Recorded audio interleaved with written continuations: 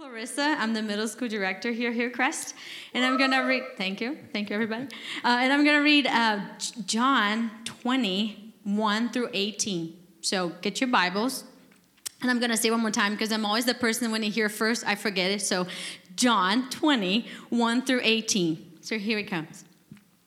Early on the first day of the week, while it was still dark, Mary Magdalene went to the tomb and saw that the stone had been removed from the entrance. So she came running to Simon Peter and the other disciples, the one Jesus loved, and said, "They have taken the Lord out of the tomb, and we don't know where they have put him." So Peter and the other disciples started from the tomb. Both were running, but the other disciples outran Peter and reached the tomb first. He bent over and looked to the stripes of linen lying there, but did not go in. Then Simon Peter came along behind him and went straight into the tomb. He saw the stripes of linen lying there, as well as the cloth that had been wrapped around Jesus' head. The cloth was still lying in its place, separated from the linen. Finally, the other disciple who had reached the tomb first also went inside. He saw and believed. They still did not understand from Scripture that Jesus had to rise from the dead.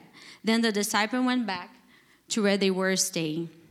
Now Mary stood outside of the tomb crying. As she wept, she bent over to look into the tomb and saw two angels in white seated where Jesus' body had been, one at the head and the other at the foot.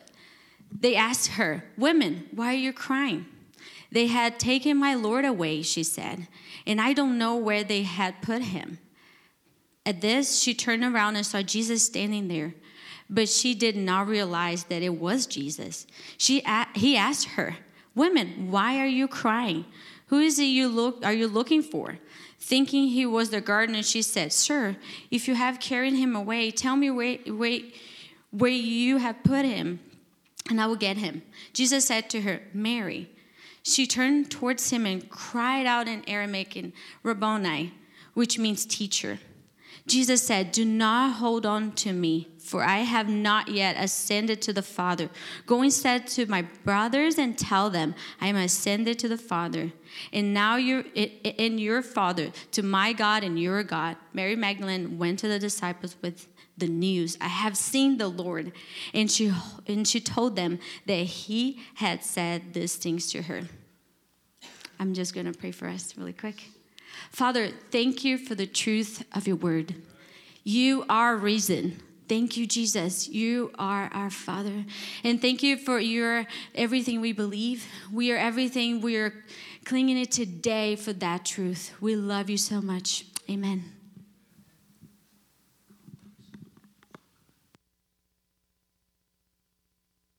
Well, good morning. Happy Easter, Hillcrest Church. I'm delighted to join you.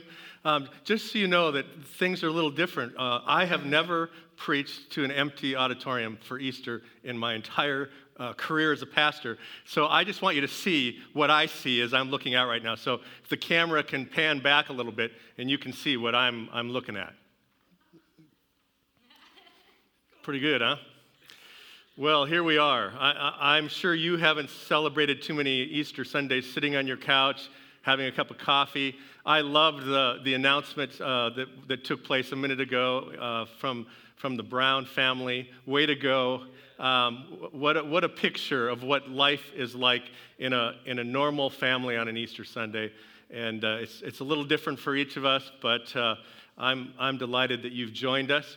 If you're visiting for some reason, you dropped in, you found our website and decided, hey, I'm going to give a shot of Hillcrest Church on Easter Sunday, we're glad that you're with us. And please come back and join us next week. We're doing the best that we can to try to figure all this out so that we make it as smooth as a process as possible. And we are as anxious as you are to come back here in our bodily presence and be together. We don't know how long that's going to be, but when that happens, we're going to blow the windows out of this place, okay? So be ready for it. Well, the scripture that was read for us just a moment ago is a wonderful picture of what went on that first morning after Jesus' crucifixion, his death and his burial and his being sealed in the tomb. And the scripture says that on the first day of the week, Mary Magdalene came to the tomb to pay her respects and express her grief. Jesus was dead. She saw Jesus a few hours before nailed to a cross, and then she watched as his life drained out of him as he labored for every breath. Mary Magdalene came to the tomb because she needed to say goodbye. She needed to bring closure to the death of a good friend. Mary came to the tomb with a broken heart. And I suspect that she wondered, what would she do now that her Savior, her friend, was gone? The Gospel of John tells us on the first day of the week that Mary came. And then Mary saw. Mary saw that the stone was rolled away. You know, she expected to come to the tomb to cry and to pray and remember, and instead she found that the stone had been pushed aside, revealing this gaping hole leading into an open tomb. Mary saw what had been closed and marked with finality was now set aside.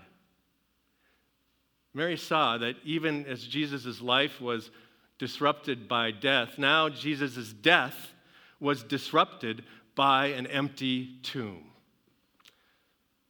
Without further investigation, or perhaps believing that the grave robbers were still hiding inside the tomb, Mary turned and she ran to the other disciples. Mary came, Mary saw, and then Mary exclaimed.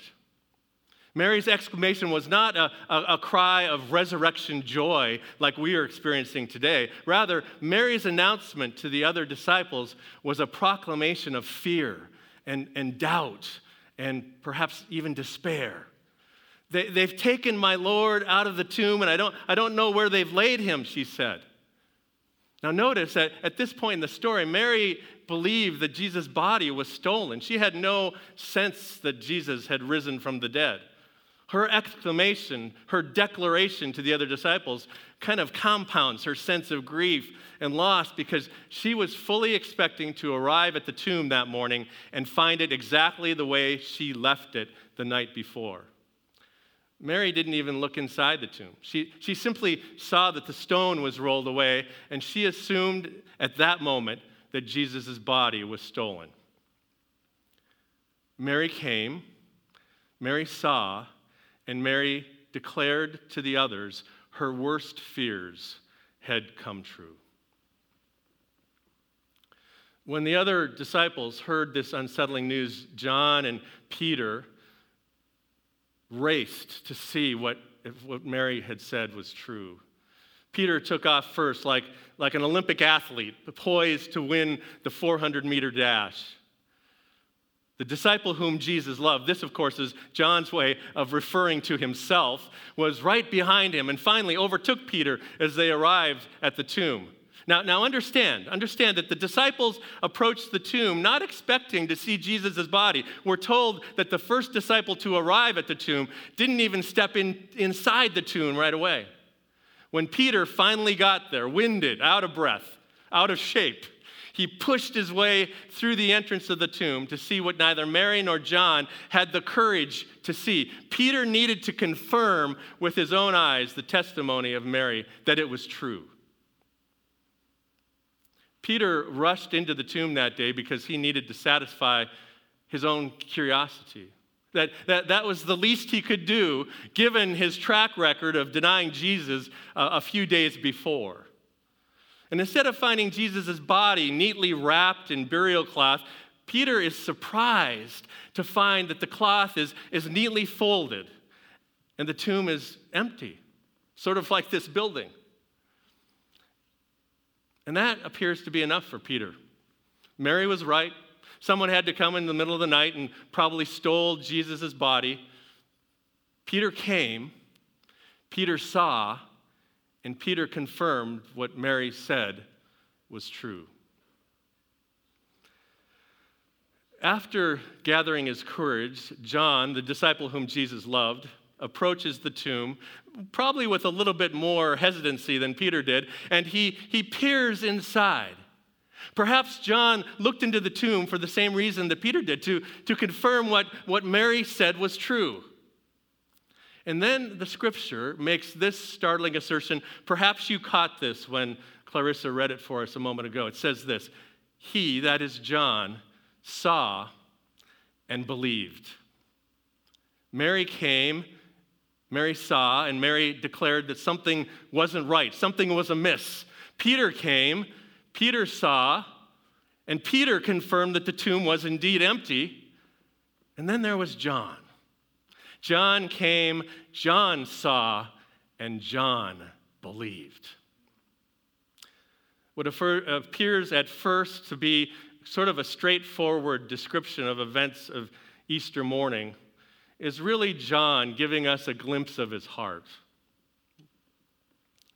John confesses in so many words that until that moment, when he looked into the empty tomb, he wasn't really expecting to do anything more than verify Mary's declaration. My Lord is gone, and I don't know where they've taken him.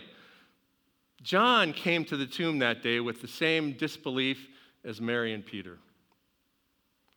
One moment, John is racing to verify the testimony of one of the other disciples, and the next moment, he's looking into an empty tomb, and something else happened. John is moved to believe. You see, the path from unbelief to belief is often a very short distance. But there, in the dim light of an empty tomb, something strange and wonderful happened to John.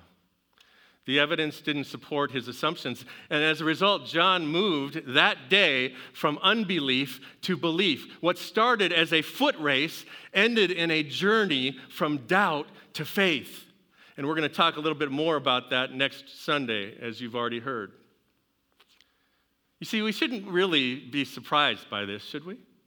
Moving from unbelief to belief happens to us all the time.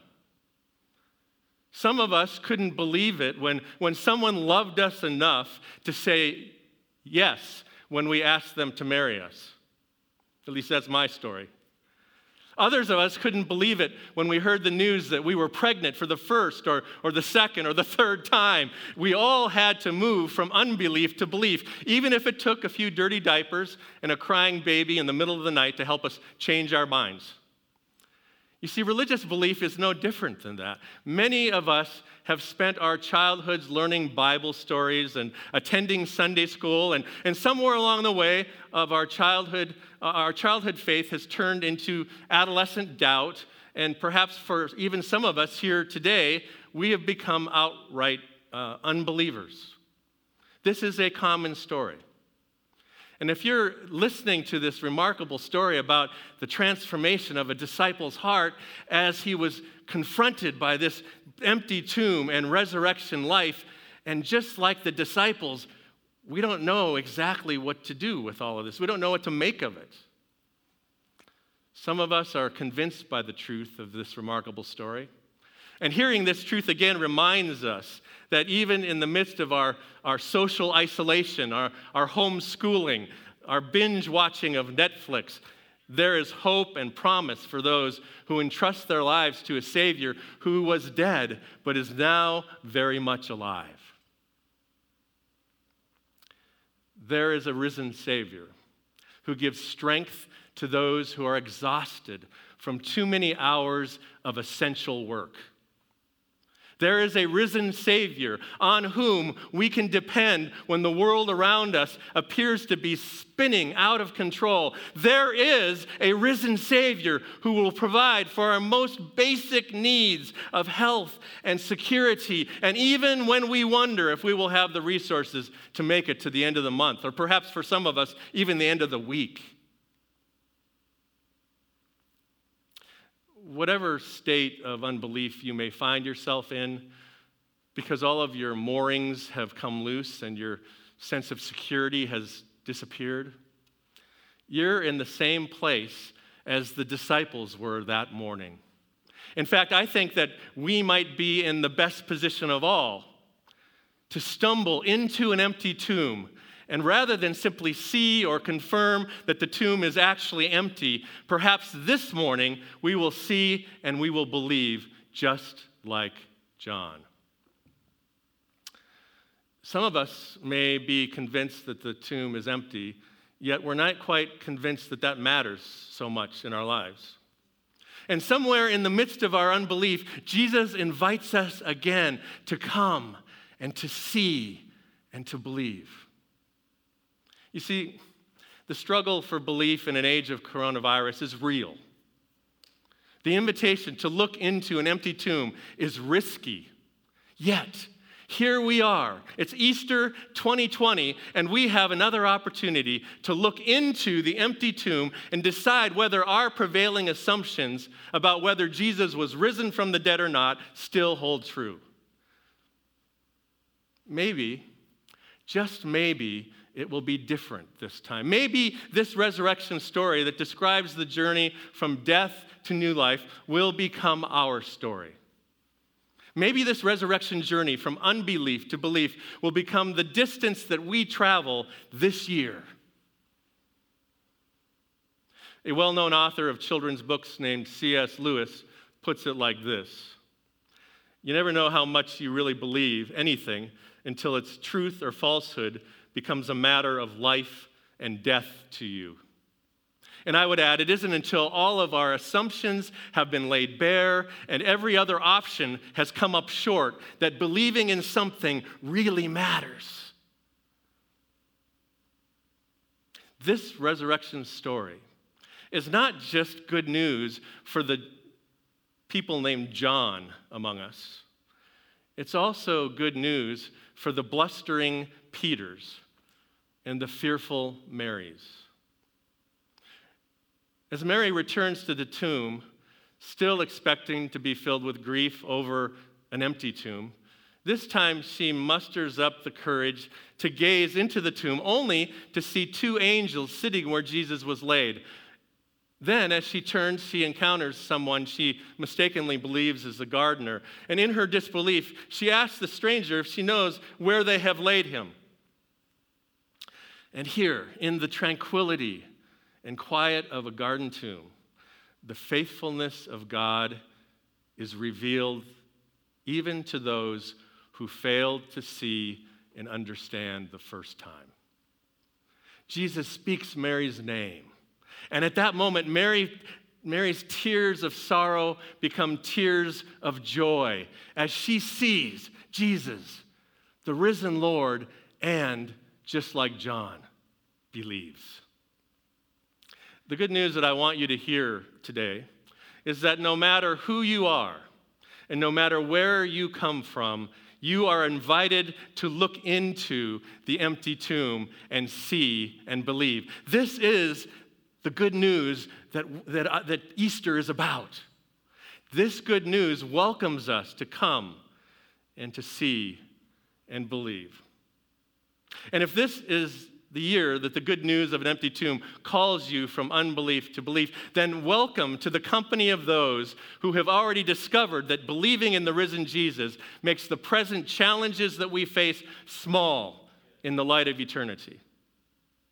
Yes, this Easter morning may not be what any of us expected, but thanks to God and thanks to faithful witnesses like John and Peter and Mary and dozens of others who've come into our lives, who saw grave clothes and finally believed that God is alive. Jesus is alive.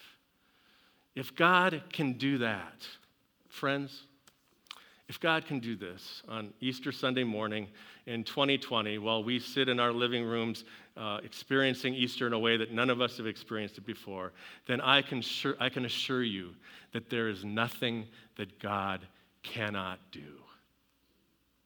And if that's not reason to celebrate this Easter, I don't know what is. Will you join me in prayer?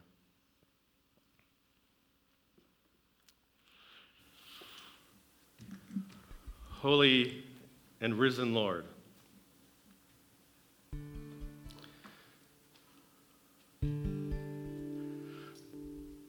some of us, regardless of the circumstances of our worship this morning, are exuberant and thankful and overjoyed with the reality of knowing, seeing, and believing that you are risen. And our life has been turned upside down as a result of that. And I pray that you would continue to shape us and mold us and move us as transformed people because of that simple fact. And there's some of us who are sitting in our living rooms or at our kitchen tables right now, and we're not quite sure whether we believe this stuff or not. And I want to pray that for those of us who find ourselves in that place,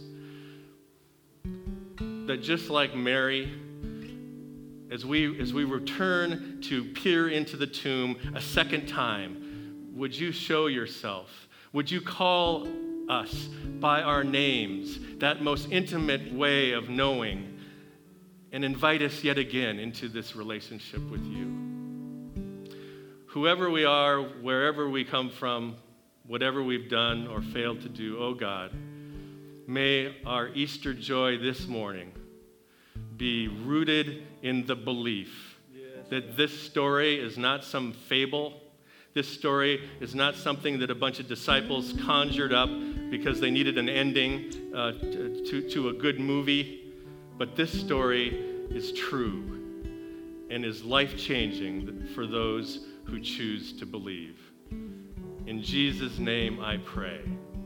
Amen.